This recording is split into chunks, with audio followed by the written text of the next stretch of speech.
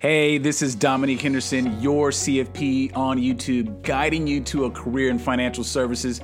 This episode originally aired on my YouTube channel, which you can find at www.youtube.com/theyoutubecfp. Make sure you join me each week as I share with you information on how to become a financial professional and the things you should be considering as you navigate down this career path.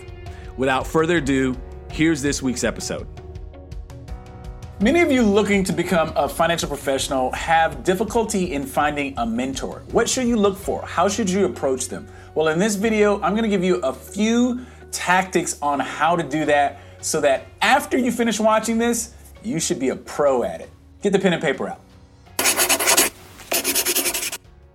Everybody knows that mentors are great. You know, I've had some really great mentors in my time during my career in finance, and I want to help you get yours. I want to help you find that mentor that's going to be able to take you to the next level. Now, since most mentorships are invaluable, they're not just in plain sight. You know, sometimes you're going to have to do some work. I can say that most of the mentors that I've had that have really pushed me to the next level have made me do a little bit on my own. You know, it's not just about all the information they can give me, because they are definitely a fountain of knowledge. However, there are some things that I need to do also, right? And so what are those things that you need to do that's going to really make the mentorship most valuable to you? And how should you be approaching somebody when it comes to all of what they know and their time commitment that's going to be invested into you? There's no substitute for doing your homework, so make sure you do your homework. I say this over and over and over again, and I want to continue to beat this drum,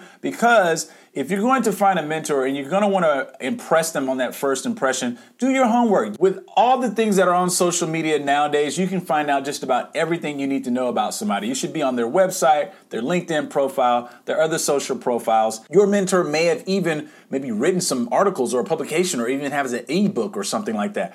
Make sure you peruse that or read through it. You should have 10 to 15 questions that could not be answered from your research before you pick up the phone or before you email them. You know, you want your mentor, the person you're approaching, to say, wow, I've never had anybody ask me that question before, and be more inclined to take you up on your offer and see what you want and then begin a conversation. So do your homework. It's definitely going to set you apart. Now, after you've done your homework, you're going to be best positioned for the direct ask. Now, what I just noted in the previous point about doing your homework best positions you for this. Otherwise, you're not going to be positioned for it. And you want to make sure that you have a direct ask.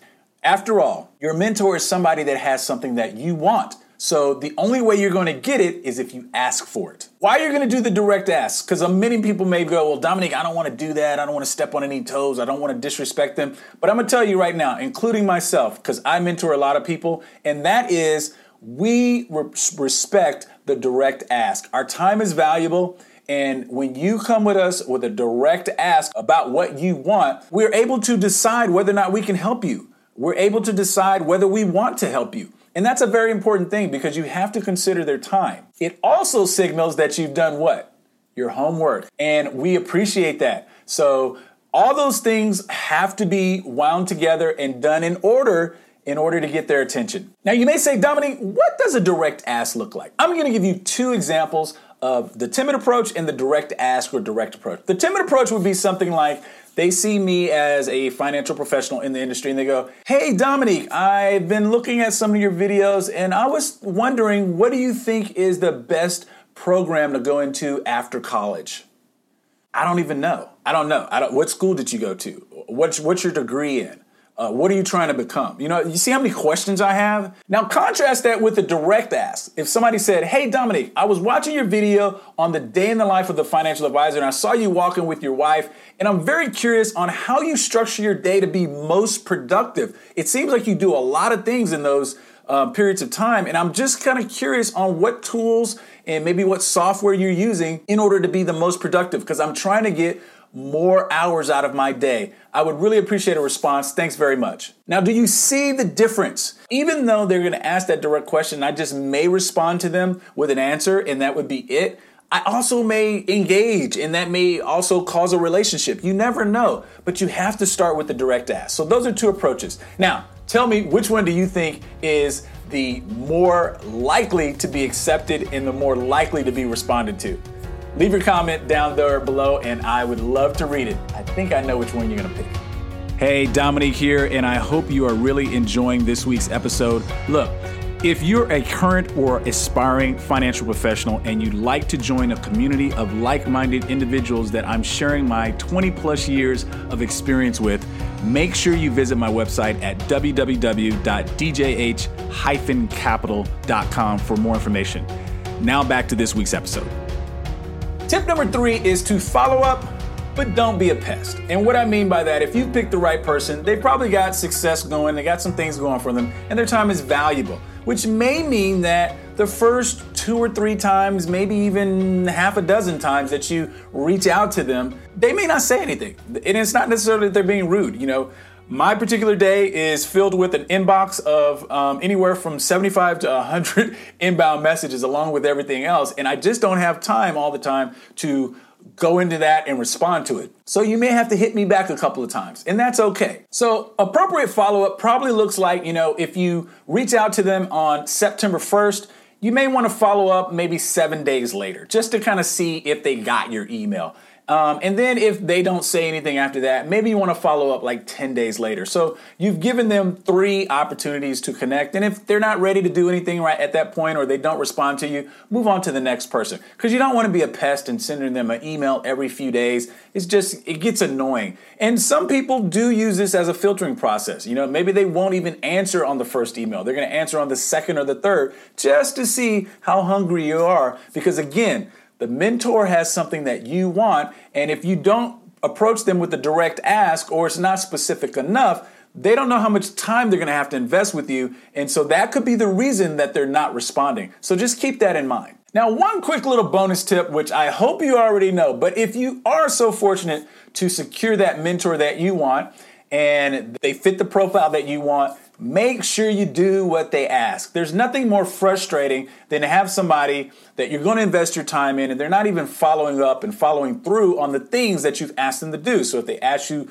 to reach out to somebody because they've spent the social collateral to pave the way for you to have a great conversation with somebody else maybe in the industry, or if they ask you to read a book, or they ask you to show up for lunch on time, do what they ask. You don't want to burn that bridge, and you definitely want them to be able to give them or give to you what you need and what you've asked for, and not feel any awkwardness about it or any weirdness about it because you're not fulfilling your end of the bargain. What do you think about those? Hopefully those have been helpful for you. Look, if you are looking for a community of like-minded, aspiring, and current financial professionals that I am giving all types of knowledge in the form of mentorship to them, make sure you check out the link below and get in the Facebook group, get on the mailing list, get the newsletter so that you can take your path to becoming a financial professional to the next level. See you next time. Bye-bye. Well, that wraps up this week's episode, and I hope you were able to glean at least one takeaway that will help you on your path. You know what? I'd really love to hear what it was that I said that may have helped you. Feel free to drop me an email at info@djh-capital.com. That's info@djh-capital.com. One last thing, my friend. It would really help the podcast if you would leave a review on the platform that you're enjoying it on. I'd really appreciate it. And it will help more financial professionals like yourself find out about what we're doing here. Thanks for listening, and we'll talk to you soon. Bye-bye.